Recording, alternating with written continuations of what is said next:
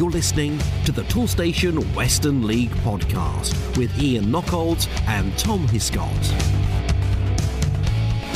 Welcome, listeners, to episode 9 of the Toolstation Western League podcast with me, Ian Knockholds, and of course, non-league papers journalist Tom Hiscott. Tom, we're back in the pub, we're back in the Ram in the heart of Bath for our special here. It was good to see you. I'm very happy to see you too, and I'm happy to be here in half term. It's fitting well. Good. Well, we've been a bit worried about you, Tom, because for the last few episodes of the podcast, when we listen back, it sounds from the audio that you're sat in the bath talking to us. So I thought I'd better get you out and see you face to face. Yeah, I'm out the box, so to speak, and here we are. Hopefully, this one comes across better. Yep. Well, I'm absolutely sure it will. We're still working on that. We're working on that audio quality, but great to hear you. And we've got probably one of the most exciting Toolstation Western League podcasts we've done. Not only have we got an interview with Mark Breffett, the Warminster manager. They had a thumping win, the standout win in the first division. But we'll also be talking to Darren Perrin, the Melksham town manager, who Melksham, of course, had their own fantastic win in the Premier Division. We couldn't keep the listeners waiting any longer. Darren's name is probably the one name that comes up more often than any other when I speak to anybody involved in the Western League about when are we going to get him on. Well, They won 6-0 at the weekend, so we couldn't really wait. We couldn't wait any longer. Still another massive crowd, and also we get to speak to Darren Perrin at the Oakfield Stadium, where he gives us a special audio tour. So we'll be able to walk around that facility, that incredible facility, and you'll be able to listen to that. Not quite as good as going to visit it, but you'll still have the opportunity to do that before the end of the season, I'm sure. I know many people from the Western League have done that. But anyway, to business, our normal business, of course, and we start, Tom, by having a look at the results from Saturday the 11th of February, and we start in the Premier League with High Flying Street away to Bitton. Yeah, and High Flying Street, one of the many teams towards the top of the table who managed to win last weekend. 2-1 away at Bitton, not the easiest of games at this time of the season, but they've come away with the win, which is the most important thing. Goals from Ross McCurlane and Lewis Waldy helping them to a 2-1 win. Perennial winners that are Bristol Manor Farm at home, and I don't think there's any. I don't think that there's no dramatic build-up for this result, is there? Unfortunately not. They've another 3-0 win, maintaining their 8-point lead at the top. Teams below them, they keep piling on the pressure, but Bristol Manor Farm aren't wilting, and a pretty comfortable afternoon for them. They had the game wrapped up by half-time, really. 3 goals in the first half from Ben Bammont, Dean Stamp and Troy Simpson, and they continue on their merry way. That's their 23rd league win of the campaign. To Chipping Sodbury Town, where they had the second highest crowd in the entire league. Only Melksham had more people at the Oakfield, so second highest crowd at Chipping Sodbury, but the home supporters would not have been going home particularly happy after the visit of Bradford Town. No, it all started going wrong quite early on when Adama Misiato was sent off for the home side, and from that moment on Bradford kind of ran away with it, with Kareem Rendell scoring twice once more like he did last Saturday, and further goals after the break from Kane Simpson, Ricky Scott and Lauren Davis Wilson helping them to a 5-0 win. Last week's interview subject, Danny Greaves, would have been happy with that performance, no doubt, and even more so if he actually wasn't playing in goal on that occasion. Now then, moving on to Hallen, we had thought that there might have been something of a resurgence for Hallen, but not so against Buckland Athletic.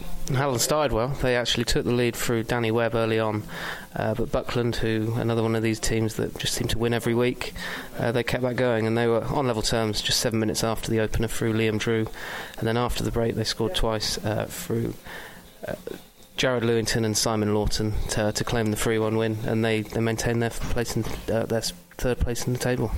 Yeah, good preparation as well going in to that FA Vars 6th round game against Bromsgrove Sporting. Of course, ahead of the last tie when Buckland won in the 5th round, we did speak to Ellis Lake, the manager. We will be doing so again in another FA Vars special. That will be coming to you later in the week, but for now, Buckland with a routine victory going into that. We wish them luck when they take on Bromsgrove Sporting on Sunday. Now then, to Longwell Green Sports, and a slight mystery fixture for us. Indeed, a 2-0 win for Longwell Green Sports, which is at Shellards Road, which has really helped their relegation fears. They've moved 6 points clear of 19th place Sherborne. Unfortunately, no account of who the goal scorers were during Saturday's fixture. Can't find anything on the internet anywhere. If people would like to let us know, I'm available at Tom Hiscott, which is at Hiscott, HISCOTT, on Twitter, and I believe, Ian, you're also available on social media. Yeah, certainly am. You can find me on Twitter as well. That's at Ian Nockholds, IANNOCKOLDS. And if any of the clubs in the Toolstation Western League want to get in touch with us, not just to give us information about the game, but also if you'd like us to do a feature on your club, on your manager, on your aspirations for the season, we'd certainly be very pleased to hear from you. And we have had some success in the last few weeks since we've been doing the podcast by linking some of the clubs to their local newspaper and community radio stations. And if that helps bring a few volunteers and a few supporters through the turnstiles, then we'd certainly like to use your podcast to help you achieve that. Now, certainly aside what we know an awful lot about is the next one up. It's Melksham Town at home to Clevedon Town. And their form at the Oakfields continued in quite impressive fashion. They demolished 10-man Clevedon 6-0 in front of another impressive crowd, as you mentioned earlier. Another team, Clevedon, who had a man sent off early. Glenn Hayer was given his marching orders, and Melksham took advantage almost straight away with Mike Perrott heading home a Ben Thompson corner. It was then over to Gary Higdon, who scored twice during the week to make it 2-0 in the 6th minute of added-on time in the first half. And Melksham ran away with it after the break. Sam Jordan scoring twice, Higdon scoring once more, and there was also a further goal from Joe Stradling in a comfortable win for them. So now, of course, I was lucky enough to catch up with Darren Perrin to look at the club's fortune. Doing well, of course, in the league. Got a beautiful new stadium. We'll be coming to that slightly later in the interview. But I start off by asking him about probably the big news of last week in the Toolstation Western League, which was not that Melksham had achieved another win, but actually that the pressure had slightly eased on league leaders Bristol Manor Farm when Melksham could only manage a 3-3 draw away at Wells. Our defending at Wells was a debacle. To be 3-0 up after half an hour and to draw the game was embarrassing, really, and very, very disappointing. Mainly because obviously the other three sides at the top with us have been in magnificent form as well, and I know it's still a long way to go. We cannot, same as other teams, cannot afford to drop silly points when you should be winning games, and that's not being disrespectful to Wells, because in the end they deserved their point, but it was certainly 2 points dropped for us. Well, you managed to pick the boys up nicely for Saturday, and it was a convincing win against a team that, of course, have been recently in the Southern League. Yeah, it was. I was hurting from Tuesday, but luckily so were the players, and unfortunately for Clevedon, they got a little bit of a backlash, albeit one or two decisions probably went our way early doors. I was very pleased almost for the clean sheet than I was the actual result. It was because, like I said, our defending at Wells on the Tuesday was Sunday League football at best, but it was great to respond, and now obviously we hope to take that forward against Shepton Mallet this Saturday. You had another fantastic crowd here for the Clevedon game. You've been in really good form, high-scoring form in the games that you've had at your new home. I was slightly concerned that you might have a touch of nerves playing in this new facility away from the Conager, but it doesn't seem to have happened, has it? Well, it did for the first half an hour against Bristol Manor Farm in the FA Vase, but no, we've settled in there very well. I think there was a concern. I know we're talking chalk and cheese here, but there was a little bit of a concern that it could be a little bit of a West Ham effect coming to a new facility, and it is the best in the league by a considerable way, and that's again not being disrespectful to anybody. We felt that a lot of sides would lift their game, but if anything it's possibly helped us and it's lifted our game a little bit, and long may that continue, especially as we've got 12 games left, of which 10 of them are at home. So the fixture gods have smiled on you, and I know that's for Melksham fans, that home run in fills them with optimism about your title chances this season. with blips like Wells and with the good form of the teams above you, Buckland, Street and Bristol Manor Farm, where do you set your sights? Where do you think Melksham can finish this season? I think we'll finish, or I hope to finish, certainly in the top 4 at the start of the season. Last season we finished 5th, and the aim is always to try to better the previous season. So our aim is to finish in the top 4. Any other season probably would be top, but you've got to give great credit to Bristol Manor Farm, to Lee and his players, to Rich Fay and his players, and obviously to Ellis and his players. It's just relentless at the moment. I think probably all the sides are looking at 10-5, 5-5 after winning to see how the other sides are getting on, and win. So all we can do, and all I've said to the players, is we've got to look after ourselves, get our own house in order, which we've done predominantly most of the season, with the odd blip here and there, and let it take care of itself. And I think there's no better than this coming Saturday. We've got to make sure we beat Shepton Mallet, because obviously Street will play Bristol Manor Farm. Somebody is dropping points there, so it's important that we capitalise. And also with Buckland being in the FA Vase, it gives us an opportunity to make some ground up on a couple of the sides above us. On that matter, I know that I speak, I'm sure it's not on just behalf of Melksham Town Football Club, but everyone from the Western League, in wishing Buckland all the very best on Sunday in their quarter-final of the FA Vase, and everyone at Melksham certainly hopes they get to the final. Well, I'm glad you brought up the subject of Buckland, because obviously Buckland's impressive run in the Vase. Bristol Manor Farm, of course, have done well in the competition as well, and you could have played Bromsgrove had you beaten Manor Farm at the first game at this stadium. Do you think that this is something of an Indian summer for Western League football? You've been involved in the Western League for a long time, and I know you've been involved in this football club in one way or another for a very long time. But have you ever known the league to be as strong as it is at the top of the Premier Division at the moment? Well, at the top of the Premier Division is ridiculous at the moment, and it's a real credit to the league how well obviously all 4 sides have done.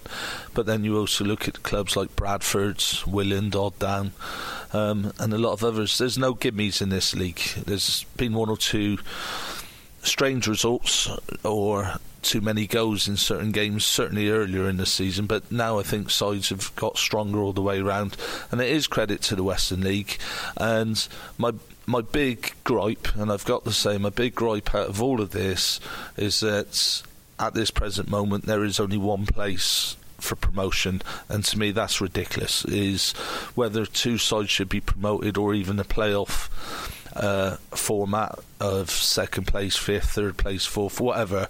But for a league that is as well established as the Western League, to go into the Southern League, there should be 2 promotion places. And when you think that certainly for the last 7-8 years that I can remember, and if I'm wrong I stand to be corrected, not one club from the Southern League has been relegated into the Western League. I think there's only been one club that's come down from the Southern League into the Western League, which was Clevedon. That can't be right. That can't be right, and it would be interesting to see that if Bridgwater do finish bottom of the league, what happens then? This coming Saturday, you've got Shepton Mallet. I can't help but feel, over the years, of course, Shepton have been a side that have had a lot of very high-profile players, including, of course, Steve Phillips, the Bath City goalkeeper. But there'll be no pushovers, will they? Well, their table position belies their ability. Well, we've only lost 2 games all season in the league, and one was at Shepton. And they beat us convincingly on the day, which I certainly haven't forgotten, and I know that our players certainly haven't forgotten. Shepton Mallet's a very well-run football club, and they've got some very good players at the football club. People like Craig Loxton, the player manager, Ben Lacey, who I knew from Polton, the lad Pollards. So I'm surprised they're not further up the league. I know they've had the unfortunate of changing their manager during the season and haven't really replaced Rob Cousins. But Shepton are a good football club, and on their day they're more than a match for anyone, and we're under no illusions whatsoever that it would be a tough game for us Saturday.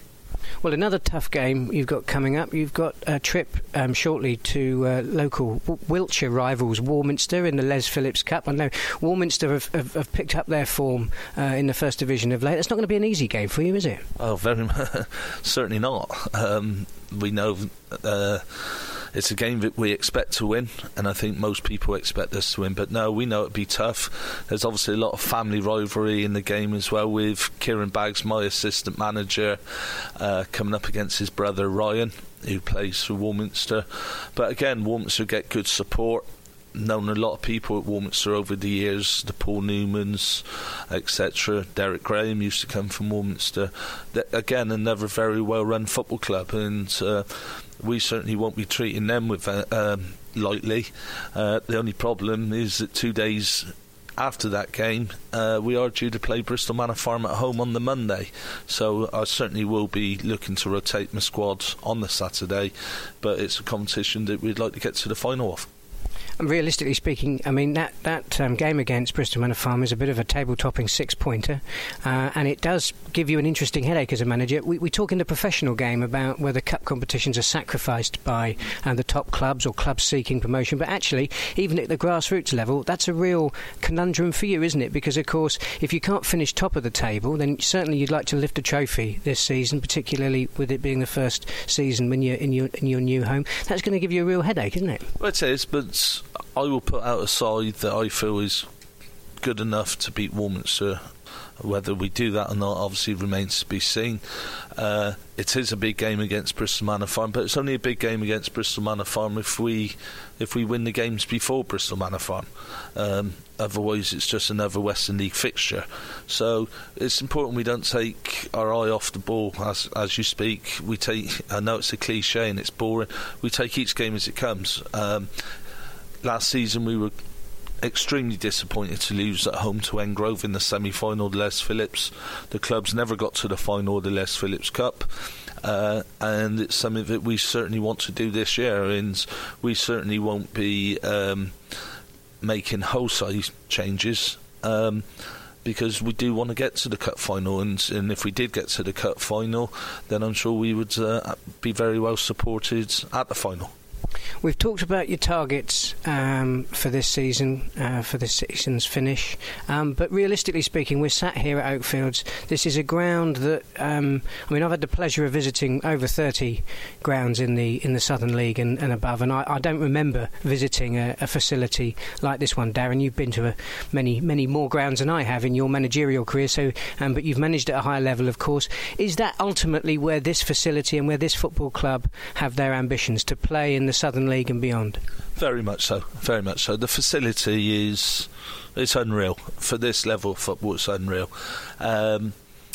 We were extremely disappointed a couple of seasons ago to have won the league and be denied promotion, as we still felt that the Connaughor, compared to some of the clubs that are already in the Southern League, we felt that our ground was adequate, if not as better than some of them. But the facility that we got here now takes us up to Southern Prem football, and we've got the chance to expand even further for people who haven't been here, with more seating and terracing around the grounds. It's quite unique that it's a 2-storey building, and that we can obviously get people watching the game out on the terrace, even in the club and everything else. So the facility at this football club is second to none. I've managed at Chippenham and Polton and Frome, and I had great times there, but this ground leaves all three of them in its wake. I couldn't help but notice when I drove up here today that there are signs out now advertising the name of the stadium, the involvement of Wiltshire Council, and also the stadium, the facilities fund, all of which put money into this. Obviously, part of the reason for the move away from the Connaughor was the plans to redevelop that site. So how did you manage to not only get a new ground for the club, but to organise facilities that would allow the club to have genuine ambitions for promotion? Dave Wiltshire took over as chairman around 6-7 years ago, and has been very, very instrumental with the committee in trying to find us a new ground. I think it was beyond even his expectations that we would get a facility like this. The council wanted to build a campus in the middle of Melksham, and obviously where the football club and the rugby club were situated, it was the ideal spot. We've had magnificent backing from the Wiltshire Council and from the Football Foundation in supporting us as a football club, and the work of our committee and Dave Wiltshire in particular is now got us to where it's been. It's been very frustrating, it's been very stressful at times, and I also got to thank the Western League and the participating clubs, because they must have thought at times our last ever game at the Conagher, our last ever game at the Conagher, our last ever game at the Conagher, and of all the clubs that we've been to, they've been very understanding. The league have been absolutely first class, John Paul and his board of directors, and now we've got what we've got, and it's now important that we obviously take this forward as a football club. It's got to run as a business, on and off the pitch. The support that we've had from local companies in Melksham is, you've only got to look around the ground to see the amount of advertising boards that we've got. The support we've had has been superb, and we've now got to look to kick on, and it's my job and the players' job and the committee job to try to make that happen. Darren, thank you very much for your time. One more thing we are going to do, and that is have a look around this incredible facility, and hopefully you're going to talk us through the different parts of the stadium. So if you're ready, then I'm ready. Let's go. So we've just come through the entrance into the Oakfields ground, and I'm now standing at the players' entrance, which is next to the toilet facilities and the tea hut. So I'm with Darren, and we're about to enter the building. Darren, take it away. Well, we're just coming into the players' entrance now, where it's all underfloor heating. The first door on the right is the manager's office, where the players come in and see me for whatever reason. The next door on the left is the laundry, where we do all our own in-house washing. And then we come to the first of... We've got 6 full-size dressing rooms.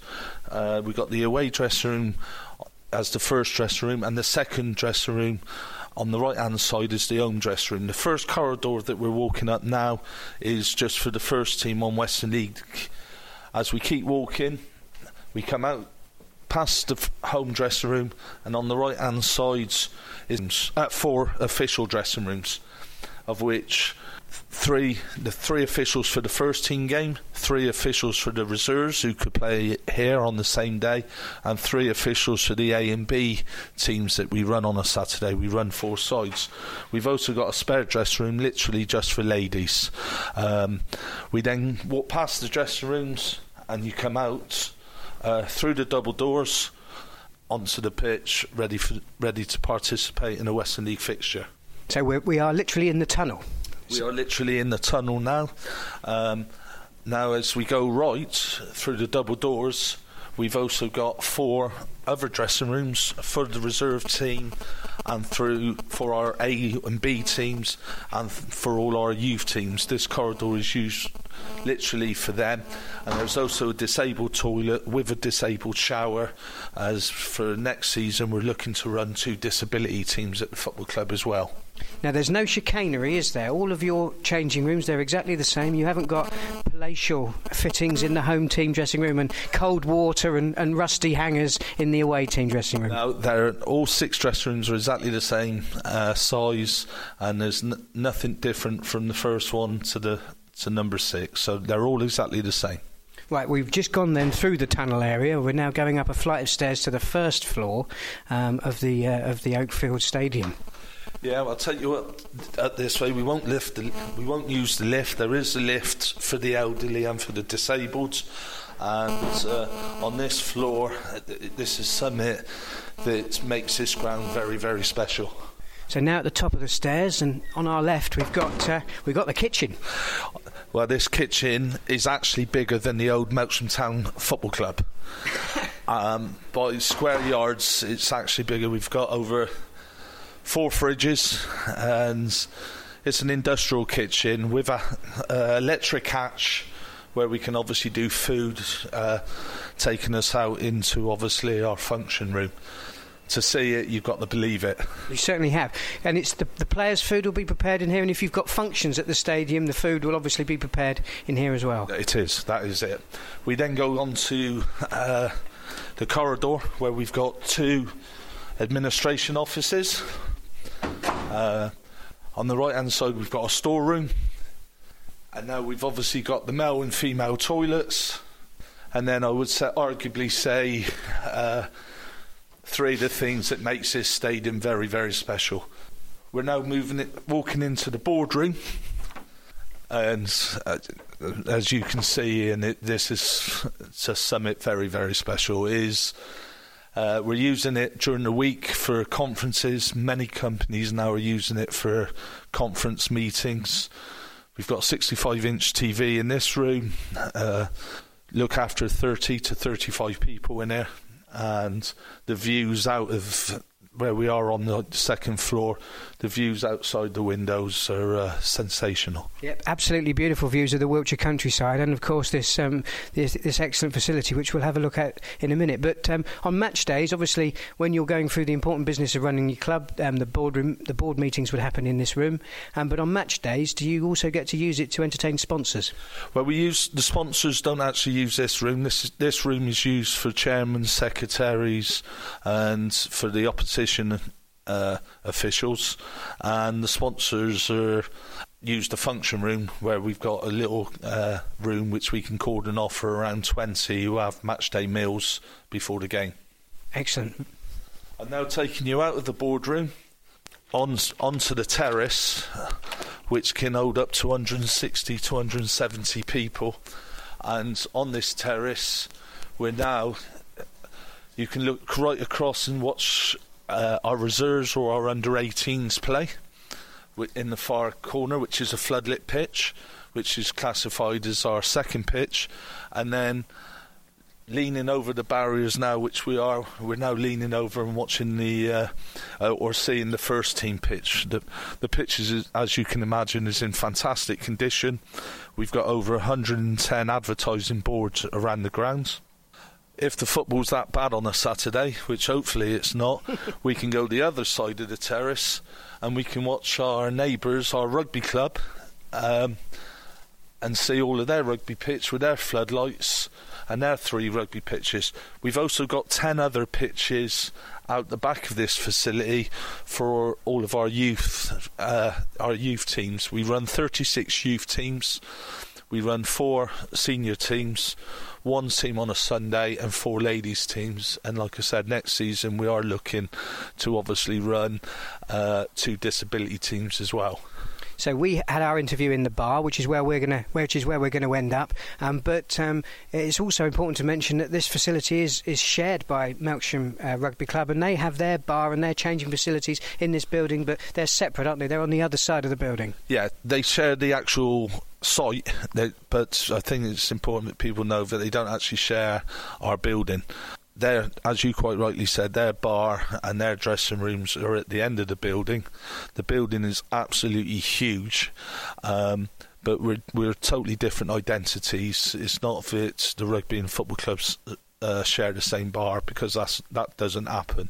But it's just a magnificent area. There's over 268 car parking spaces, which we can see from our position here on the terrace at the moment. Now we've come back through the boardroom to go into, this is the Sky Bar, isn't it? This is the Sky Bar. It's got 3 65-inch TVs. It's got a bar 30 yards long, stainless steel with glass mirrors and shelves. When the weather is bad, you can actually watch the whole game, and see the whole pitch through the glass windows. It can hold up to 220 people standing, and it can seat 150 people for meals or sportsman's dinners, that what we've obviously got coming up very shortly ourselves. The other little thing that we got in the Sky Bar is that there's a double door that goes out onto the stands, or the seating stands.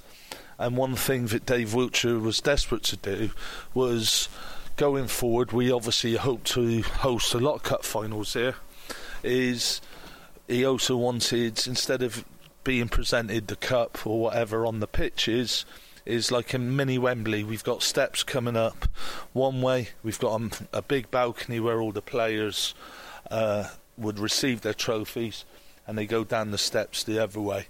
And we've been very fortunate again by the council that the floodlights are of conference standards, and even halfway up the floodlights, when the floodlights are switched off, there's lighting just for health and safety for people walking on the terraces, just so they can see where they're going and everything else. So everything's been catered for us. We have been very fortunate, and we've been very lucky, and we're very grateful to the council and the Football Foundation. But that is more or less the facilities at the football club, apart from exactly where we're standing now, Ian. We've also got opposite an 150-seater new stand as well. So there's 150 seats opposite us. How many seats are in the stand that we're just on top of at the moment? There's 138. That takes us up to 288 seated. And obviously, as you can see around the grounds, plenty of room to expand and get other seating wherever we need to, if ever we were fortunate enough to go up through the leagues to obviously get to the right criteria. But you must be pleased that the first few games here you've had hundreds of people coming to see. I mean, you've probably had quite a few people from around the Western League family. I know I saw a few refugees from Welton Rovers the other day when I came here, but it has to be seen to be believed, and it is an enjoyable experience. It's an enjoyable day out for anybody who enjoys watching their Western League football. It is, and we are a family. I think you've seen that just obviously with the tragic circumstances with Jamie Mines recently, how everyone sticks together and comes out in support. And anybody, not just the Western League, but anyone in football, but especially the Western League, they're always more than welcome to come to this new facility, have a look at it, speak to the people, myself, to the chairman, the rest of the committee, and we're always available to do tours and show them our facilities. We are proud of what we've got, and we hope more and more clubs can get the same, because it can only benefit football in general and the Western League going forward. And my thanks to Darren Perrin there and all of his people involved with Melksham Town Football Club for their hospitality in allowing the podcast access to their incredible new Oakfields facility. Now, we turn our attention, Tom, to Shepton Mallet, who were at home to Odd Down. Yeah, and a stalemate at Shepton. 0-0 between two of the sides who've actually got most draws this season, or they're up there in the top number of sides with draws, and that's how it stood. No one could break the deadlock, unfortunately, in a 0-0 draw there. And another draw, this time between Sherborne Town and Cribbs. Yeah, decent result for Sherborne. It helps them, moves them 1 point further away from Hallen, who obviously suffered defeat. And it was Samuel Farthing and Jordan Fletcher scoring for the home side. Unfortunately, not sure who was on the score sheet for Cribbs. We talked about them earlier. Wells City, who had that incredible 3-3 draw at home to Melksham, incredible fight back, but unfortunately they couldn't find a way back against Brislington on Saturday. No, couldn't back it up, and Brislington claimed a 2-0 win away from home, which will be mightily impressive. Jack Smythe and Mike Rimmer scoring the goals for the away side. And finally, in the Premier Division, Willand Rovers were at home to Gillingham Town. Yeah, Willand moving up to 6th, thanks to a 1-0 win over Gillingham, in front of a decent crowd. And it was Matty Dawson who scored the only goal of the game there. Boss, we need some supplies for tomorrow. Oh, what's that? It's the Helping Hand from Toolstation. But it's a hand, yes. It's showing me around the Toolstation website. Nice. Yeah, I've selected paints, cables, sealant and plumbing fittings. I can check up to them in its stock, hit this button, thanks hand, and it's ready to collect in 20 minutes. So get the van. Can't the hand? It can't reach the pedals. Fair enough. Click and collect. Another Helping Hand from Toolstation. Your best mate for the job. Now we turn our attention to the First Division, the Toolstation Western League First Division, and the first cab off the rank is Almondsbury UWE against Calne Town. Almondsbury, just their third league win of the season in an impressive fashion. 3-1 win at home to Calne Town. Ashley Knight scoring twice for the bottom side before Aaron Witchell got a goal back for Calne. Substitute Tanaka Chigwada made it 3-1. Easier said than done. And unfortunately, Ashley Knight missed a chance to score a hat-trick for Almondsbury, seeing his penalty saved by Steve Allison late on, who was also sent off towards the end of the fixture for Calne. Yeah, so Almondsbury, they're triumphing him in the Battle of the Basement. And now we move to Bishop Sutton, who, of course, we've been covering in recent weeks, have been on something of a resurgence, but they hit a bit of an obstacle in the shape of Corsham Town. Yeah, and in the shape of Ben Pring, who managed to grab a hat-trick for Corsham and an impressive 4-0 away win. Pring scored once before the break and twice after, before laying on the assist for Dan Harvey, who wrapped up the win 14 minutes from time. And now Bishop's Lydiard, they were at home to Devizes Town. Yeah, and Bishop's Lydiard, another team to claim a home win like Almondsbury, and it was a 1-0 win for them, with Georgie Painter scoring the only goal of that game. Now, I described earlier that I felt that Warminster's victory against Portishead Town was a bit of a standout. Actually, with 6 goals, another standout fixture in the First Division was Chard Town at home to Malmesbury Victoria. And the standout performance, Brad Miles scoring in the 11th, 12th and 14th minute of that fixture, so a 3-minute hat-trick, pretty much wrapping the game up very early on for Chard. Steve Friend then made it 4-0 after 21 minutes as Chard continued their rampant form. Sam Parker reduced the arrears before Jack Dicker put the result beyond doubt 8 minutes from time, and Chard roll on. Another really impressive win for them. Well, we had the Battle of the Basement earlier in the podcast. Now we've got the Battle of the Top. Cheddar against Keynsham. That's second plays third, and the home side came out on top. Yeah, it went very much with the form book. Keynsham have hit a rocky patch recently. Cheddar not so, and they won 2-0 thanks to goals in the first half from Stuart Lambert, and then late on Callum Ham scored a penalty following Robbie Maggs being fouled in the box, and a 2-0 win for Cheddar. Another 6-goal thriller, this time played out between Oldland Abertonians and Ashton and Backwell. Yeah, 3-3 draw. Oldland probably the happier of the sides, gaining another point in their fight against being dragged into a relegation battle. Ashton probably happily enough where they are right now, but don't draw many, so a disappointing afternoon for them, I would imagine. And Radstock Town's good form continues. Again, Shane Smith was our guest last week on the podcast. They have been in good form, but of course one of the things that we covered in that interview was the fact that Radstock's recent good form in recent seasons has been belied sometimes by inconsistency. Certainly that inconsistency at the moment showing no signs, with another good win, this time at home to Westbury United. They would have feared the worst at half-time. They were 1-0 down following a Morgan skip-home goal. But Radstock fought back with Tom Gollage equalising before Jack Whitcomb put them ahead, and then Gollage wrapped the result up late on, and a 3-1 home win for Radstock. Well, table toppers Wellington, they travelled to Roman Glass St George, and given Roman Glass's relatively lowly position in 14th, I would have thought that this would have been a relatively straightforward victory for the league leaders, but not so. Yeah, and Wellington did go ahead through Connor Bryant after just 20 minutes, but they were unable to hold on, and they were hauled back to level terms by Roman Glass St George, who scored in the second half through Jason Burt from the penalty spot. And now that Warminster Town game, Warminster were at home to Portishead and enjoyed a very, very good win. 5 different goal scorers as well in a 5-0 win for Warminster. Dan Jordan, Sam Clift, Kevin Shin, Francois Allen and Joshua Ferguson each getting on the score sheet against a Portishead side who are either feast or famine. A couple of weeks ago, a massive win, and then the last 2 weekends they've suffered at the hands of their opponents and let in 5 on each occasion, so disappointing afternoon again for them. And that brings us nicely on to the interview I conducted earlier today with Warminster's manager, Mark Breffett, and I started by asking Mark for his thoughts on that impressive home victory.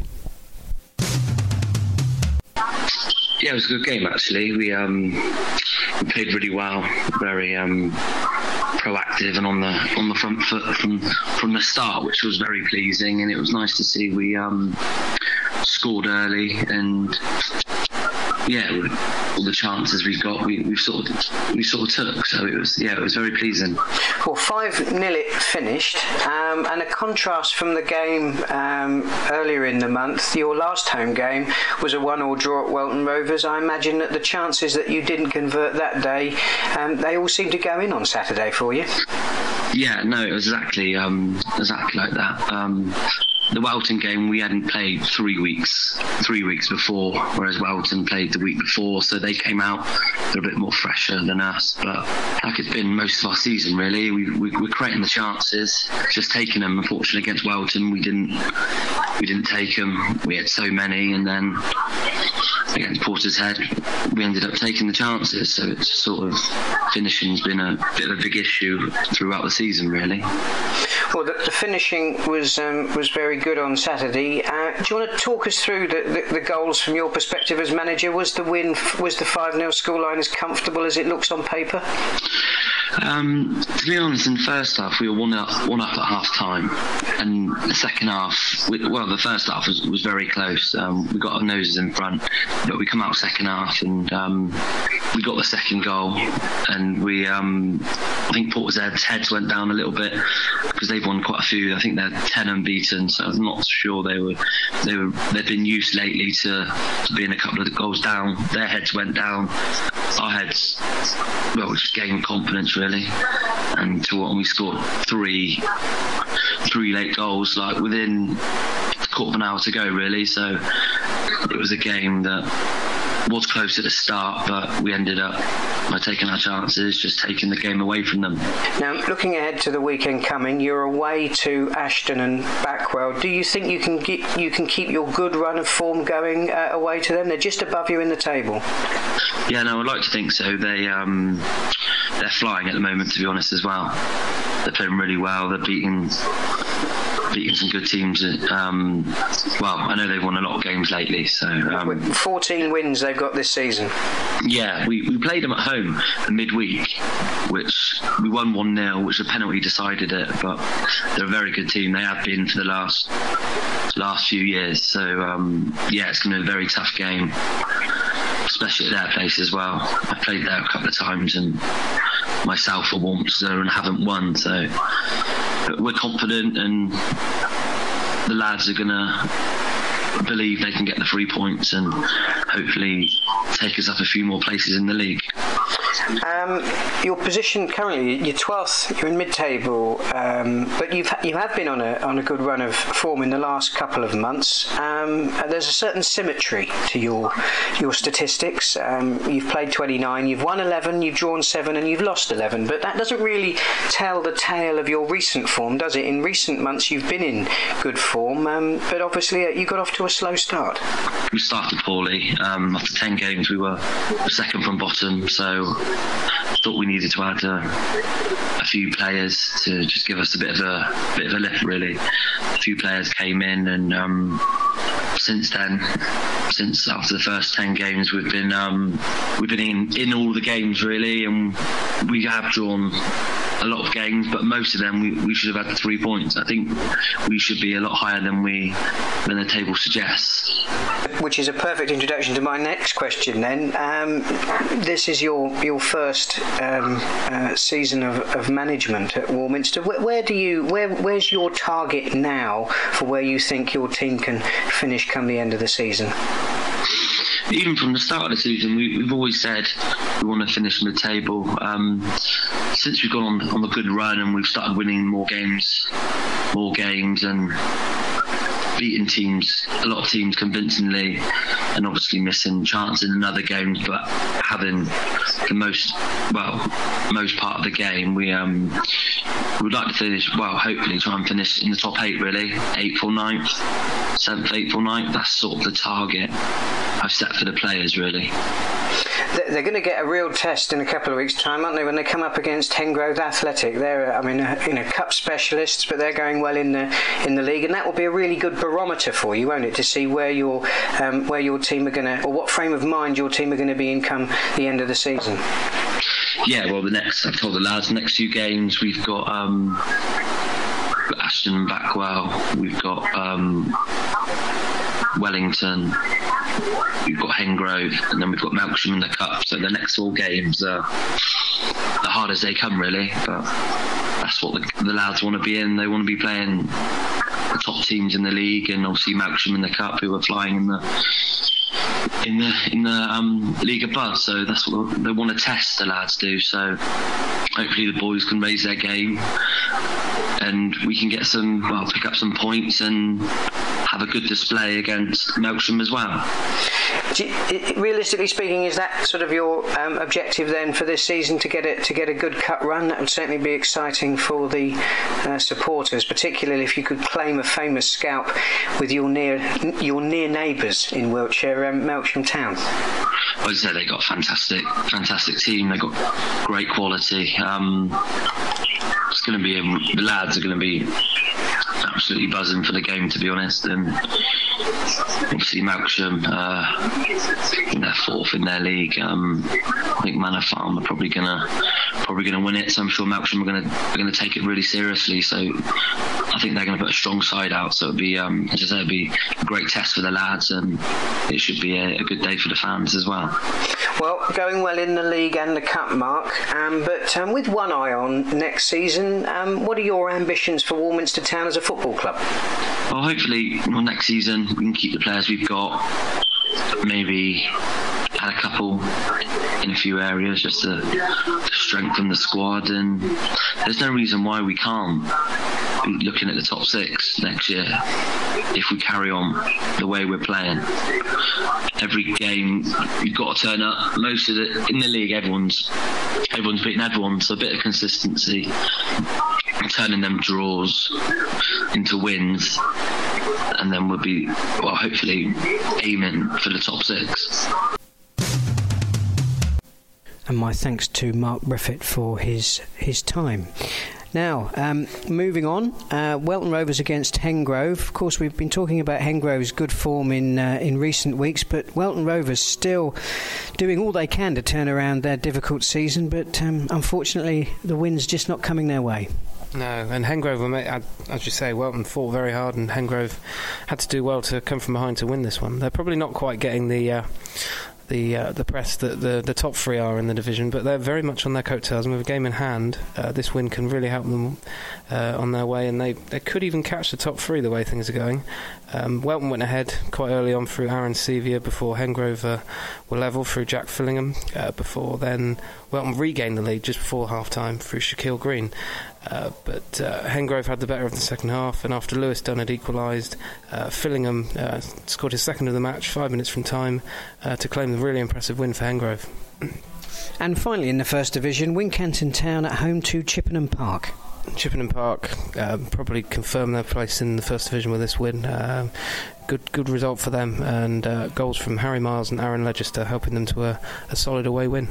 So, at this point, normally, Tom, we have a bit of a run over the league table. We will do, but rather inspired by my surroundings here at the Ram, I think it's time for us to sort of to launch a new feature of the Western League podcast, which I'm sure will become a regular feature. And what we want to do is basically just have a look at the week coming up. On Valentine's Day, we've got quite a few fixtures in the league. Bridport are at home to Gillingham, and in the First Division, we've got Malmesbury Victoria at home to Ashton and Backwell, Welton Rovers at home to Devizes, Westbury at home to Portishead, and we've got some Les Phillips action between Brislington and Bradford Town. Any standout fixtures for you in that collection? I mean, the last first round cup tie to be completed in the Les Phillips Cup between Brislington and Bradford should be a good one. 2 teams who picked up wins last weekend, I believe. So hang on. On Wednesday we've got Cadbury Heath against Clevedon Town. Both sides there who lost on Saturday, so they'll be looking to get back to winning ways, and then on Friday we've got some action in the First Division. Corsham Town at home to Cairn. There's a Wiltshire derby, and Keynsham Town, they'll be looking to get back to winning ways against Bishop Sutton, who were doing well, but they could do with a win as well, but probably not as much as Keynsham. Now we rattle through the fixtures for Saturday. Bradford at home to Hallen in the Premier Division. Brislington against Bitton. Cadbury Heath at home to Bridport. Gillingham against Gillingham Town against Chipping Sodbury Town. Longwell Green Sports at home to Willand Rovers. Melksham are at home to Shepton Mallet. Odd Down to Wells City. Sherborne Town to Clevedon Town. And I don't think I need to ask you, Tom, which the standout fixture is here. Street against Bristol Manor Farm. this might be Bristol Manor Farm's toughest task before the end of the season. If they can win here, you probably hand them the title on the spot. Street, second place, both in absolutely fantastic form. That's the game to be out this weekend. And also I'm looking forward to seeing how Shepton Mallet cope going to the Oakfields against a rampant Melksham. Well, looking into the First Division, Almondsbury have an opportunity to continue their resurgence against Wincanton Town. They're at home. Ashton and Backwell at home to Warminster.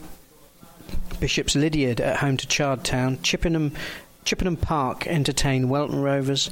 Devizes Town against Roman Glass St George. Malmesbury Victoria at home to Westbury. Portishead at home to Cheddar. Radstock entertain High Flying Hengrove. Wellington against Oldland Abertonians. My pick of the matches there is Radstock against Hengrove, but I have to my fondness for the Miners, I probably should declare that as an interest. Any other games there in the First Division that tickle your fancy? I mean, that would probably be the standout game, but you've got Cheddar facing a Portishead side who are obviously letting in goals at will at the moment, so that'll be interesting to see how they go. And then Wellington, having dropped points this Saturday, will need to get back to winning ways against Oldland.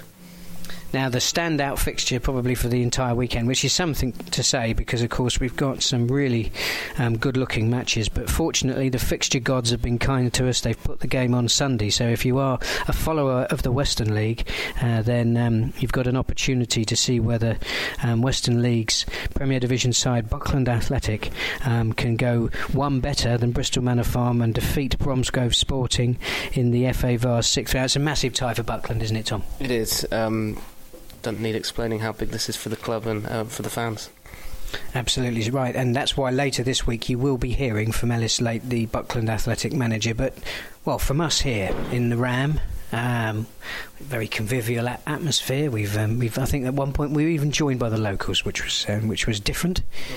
But yes, well, it's from us. It's been another Toolstation Western League podcast. We hope you've enjoyed it, and actually, of course, we need to finish this in the time-honoured tradition, which is by asking Tom. You've submitted your copy to the non-league paper. Can the listeners find you in all good bookshops? Of course. Step 5 section of the non-league paper this week, and obviously my work will be in the bulletin as well, which is on the website.